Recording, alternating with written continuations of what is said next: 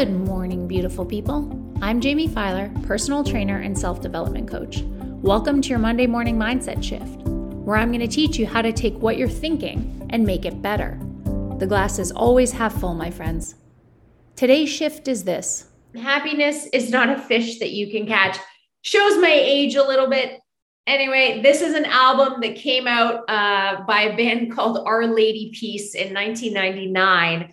And my friends and I were absolutely obsessed with it. I always loved the title because the album itself is about trying to find something in a superficial world that isn't superficial, right? Happiness is not superficial, and catching a fish or I don't know, whatever else brings you joy. Like, what is the source of happiness? And the lyrics on the album are mostly written in the first person because happiness is obviously something that comes from within.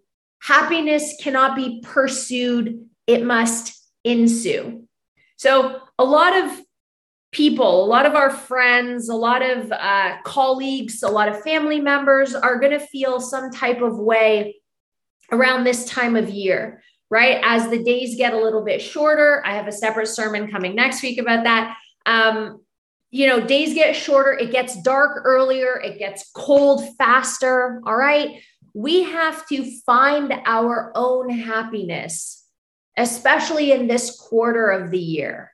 So, it's time to think about what happiness means to you. And of course, how to go about creating your own version of that. So what brings you joy? What makes you happy? Start to think about it, right? This is another reason why at the beginning of these calls and at the beginning of your spreadsheet, I always ask for a win. Because again, there are 7 days in a week, there are 24 hours in a day. There's got to be something that brought a smile to your face or that made you pat yourself on the back over the course of all of those days and all of those hours. So the question is, what was it? What is it? And of course, how can we replicate it going into this coming week? Happiness cannot be traveled to, owned, earned, or worn. It is the spiritual experience of living every minute with love, grace, and gratitude. I love this quote because, again, it speaks to the inward, intrinsic, self-fulfilling nature of happiness. So it begs the question, how can we make ourselves happy? Right now, I go ad nauseum, talking about journaling, meditation, reflection, exercise, looking within, but I wanted this presentation to be a little bit more physiological and a little less psychological. So the physiology of happiness begins with the happy hormones, okay? EDSO. I'm going to use the words hormones, neurochemicals, and neurotransmitters interchangeably. Either way, EDSO are all chemical messengers in our body that tell us when we're experiencing pleasure. So the first one is endorphins. What are endorphins? Endorphins are chemicals produced by the body to relieve stress and pain. It is actually a hormone designed to mask physical pain, but also produce a sense of euphoria. For example, the runner's high, right? Like, why do runners experiencing a high? Because running is fucking miserable. Oh my God. All of that pounding, rep after rep after rep, right? If you're a 140-pound woman, right? That's 140 pounds of impact every single step. The body is not designed for that. So instead, it's created a mechanism so that you don't have to feel the pain of 140 pounds of impact times 5 miles, 13 miles, 26 miles, if you're truly insane, right? So again, I'm not a runner. So I don't understand the runner's high, right? But again, like, it's not about for me to understand or not. The caveman produced endorphins because it needed to hunt and gather, right? So the caveman may have been running for 26.2 miles in order to hunt for its family, right? The body puts itself in a chilled out, pain-free, Zen state of mind to get through a marathon. Okay. So why do we need endorphins though? Because we have them even though we can easily access food and even though our food is easily microwavable, right? We no longer need to preserve ourselves the same way our caveman ancestors did, but we still experience pain. We still experience physiological pain. We still experience emotional pain, spiritual pain, right? Our bodies don't want us to be afraid. Our minds don't want us to experience that pain, right? Endorphins delay the hurt, right? We need to get high without a substance like drugs or alcohol. So that is why we need endorphins, because our bodies are trying to protect us. So the question is, with this particular hormone, how do we get more of it? Practice. Exercise, right? Doesn't even have to be super strenuous, just has to be a workout. But what else? Laugh more. Friday night, I watched a Netflix, like a stand-up comedy special on Netflix. And it was one of the first times in a very long time I've actually laughed out loud at the television. It immediately releases endorphins. And guys, the fun part about endorphins specifically is that if you are laughing, you can't be afraid. Like those are two completely diametrically opposed hormones. So if I've chosen the laughing one, I can't experience the pain or the hurt one. And not that I was like in a melancholy, shitty state on Friday, but right? Like why not experience endorphins if you can? So if you're in one of those moods, this is the quick fix. This is the way you do it, right? You get your body moving. Even if you live in Ohio, you go out walking for 90 minutes, you get more endorphins that way. Be a little bit selfish. Do something you enjoy. Laugh more, move more. Next one, dopamine. This is the quick hit. This is the one we love to hate. Okay, dopamine is the drug. Dopamine is heroin. Dopamine is opiates. Okay. Dopamine is the sense of elation and ecstasy we get when we find something we're looking for. Okay. When we get what we want, when we accomplish something. Okay. It is a quick hit. That's the theme of dopamine. It's not long lasting. It's literally like an injection of inspiration. Okay. What people don't realize is that it is a big part of our unique human ability to think and plan. Let me explain. So this hormone also comes from evolution, right? Because if our caveman ancestors were going through this feast and famine, right? Nobody wants to go hunt, right? Just as a lot of us, right? I'm super comfortable right now. I don't want to go train, right?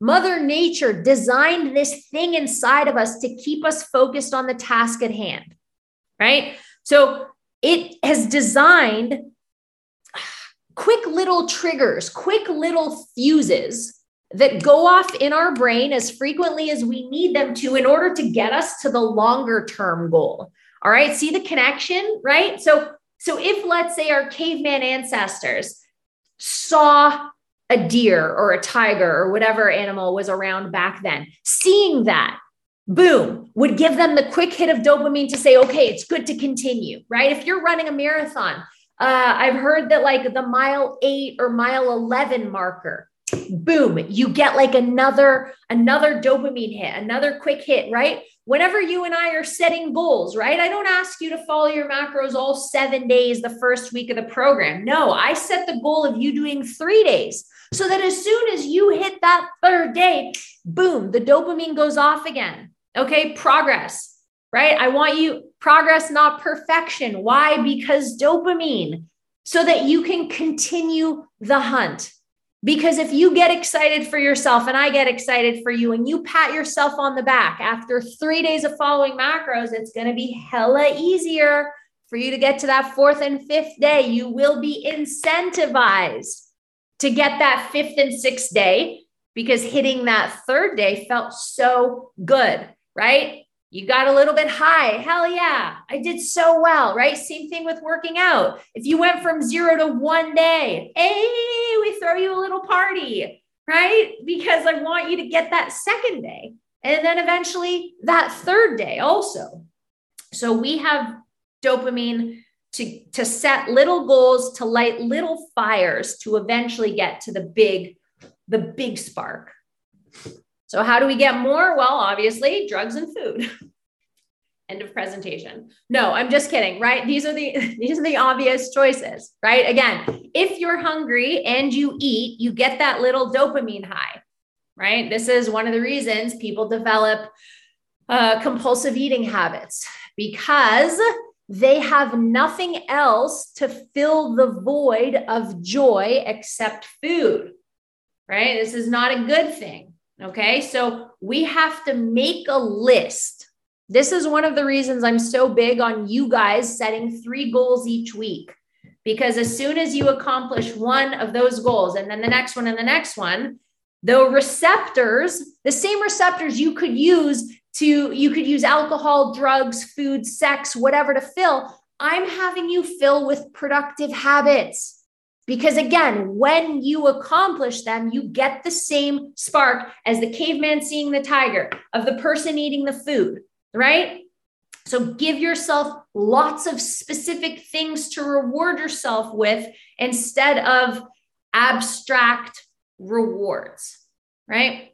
When the dopamine system works as designed, we stay well fed, we get our work done, we make progress, which also means we are better able to support and provide for those in our family or our little tribe, which what? Increases more dopamine because we're hitting lots of little goals. Caution, social media. Okay, right? This is why for a lot of you, I set the intention, right? Your first goal was to unfollow people on social media, right? Or decrease the amount of time you spend on social media, because just like food and sex and alcohol and drugs, dopamine is addictive. Social media is addictive. The more you do something, the more your brain's neurons create and solidify those connections, right? I'm sure you guys have heard, I'm not the first person to say this, the social media is addictive, right? But it's not, I'm not saying it in like a cute way. I'm saying it in like a neurologically damaging way. Okay. Right.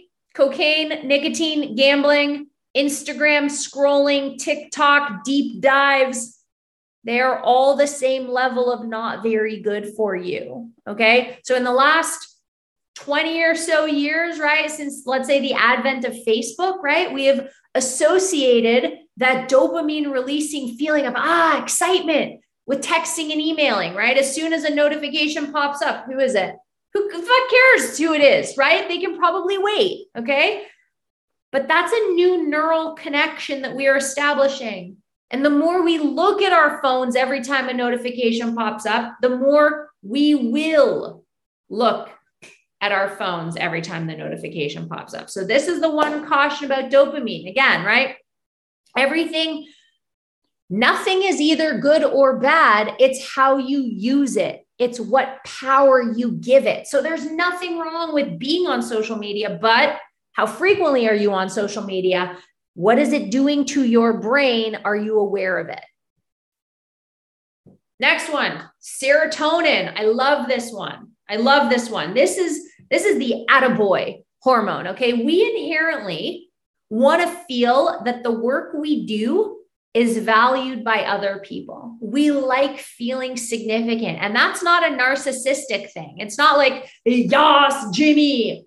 No, it's, yes, Jamie, thank you for bringing your piece of the puzzle to the group work, because without your piece, the whole would not have been able to be done. So I'm one player on the starting lineup, right? Serotonin is the key hormone that stabilizes our mood, feelings of well-being and happiness. Okay. It's released in public during award ceremony, maybe company recognition plaque, graduation, right? All of that stuff where you're recognized in public. Okay. It's serotonin is the result of doing something in the presence of someone else. But the other good thing around is, remember, so if I'm like 1/4 of a university, whatever, like study group, okay, and I bring my quarter to it, when I finish my puzzle piece and it all comes together, the other 3 people feel really good too, right? Because they were relying on my piece and I contributed, right? When the old caveman, right, beat the deer and then brought it back, and then that was like their piece, and then the women are so happy because now they can do, oh my God, I'm so unfeminist and sexist, but I'm just assuming. So the women cook the deer and now everyone's happy because everyone's contributing. So serotonin is like this giant force field bubble whereby when you do something for the greater good feels awesome. Okay. That's why this chemical is so important and stabilizing, because you get to share it with others. So as opposed to endorphins and dopamine, right? Megan crosses the finish line of a half marathon. Megan feels great because she's got the runner's high. I am looking at Megan's face. I do not feel great for Megan. All right. She is the only one experiencing her runner's high. Same thing with dopamine, right? Katerina accomplished her goal, right? Crushed her macros this week. I can be happy for her, but I am not experiencing that same sense of elation she is experiencing. Serotonin, we all get, okay? It is the selfless sharing, caring hormone. Why do we have it? Again, because it helps contribute to that sense of community. It helps us feel like we're a part of the tribe. No man is an island.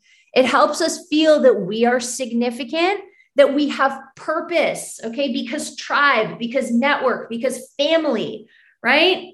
Even marathon winners don't cross the finish line alone, right? Not everyone is on their own little race. They come in as like a whole group. It's symbiotic. So how do we get more? We do more good. We do more good things that make other people happy. It is that easy. Become a humble servant, right? Get into an industry, whether it's a volunteer position or your actual career where you solve problems for other people, right? Be the cave person that slays the lion for significance in order to feed your tribe. Do good work as frequently as you can. And then finally, oxytocin, the cuddling hormone. Okay. So it's known as the cuddle hormone or the love hormone because it's released when snuggling or bonding socially. This is another collection of selfless hormones because it's about being in the physical presence of others, right? You need at least one other person, or puppy in the room to release oxytocin. Now, typically women are lucky. We have higher levels of oxytocin than men, right? It's why we enjoy physical touch so much. It is, funny enough, a key hormone involved in lactation and childbirth. Why? Because you're like physically connected to another human, right? So our bodies have primed us to get ready so that we bond with our child. Okay. So why do we have it? Because trust.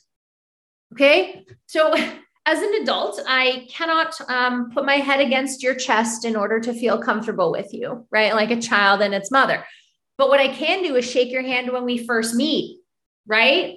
And what happens if you give me a dead fish handshake? Or what happens if your hands are cold, right? There's something, I don't know if I trust you. I don't know what my first impression is of you, right? So if we touch someone, right? Or someone gives us a hug and it's, right? We've all experienced that, okay? Something goes off in our little caveman perspective where you're like, I'm going to need another go at this person. I don't know how I feel about being in the physical presence of this person. So why do we have it? Because it lets us know who we should trust and who we shouldn't.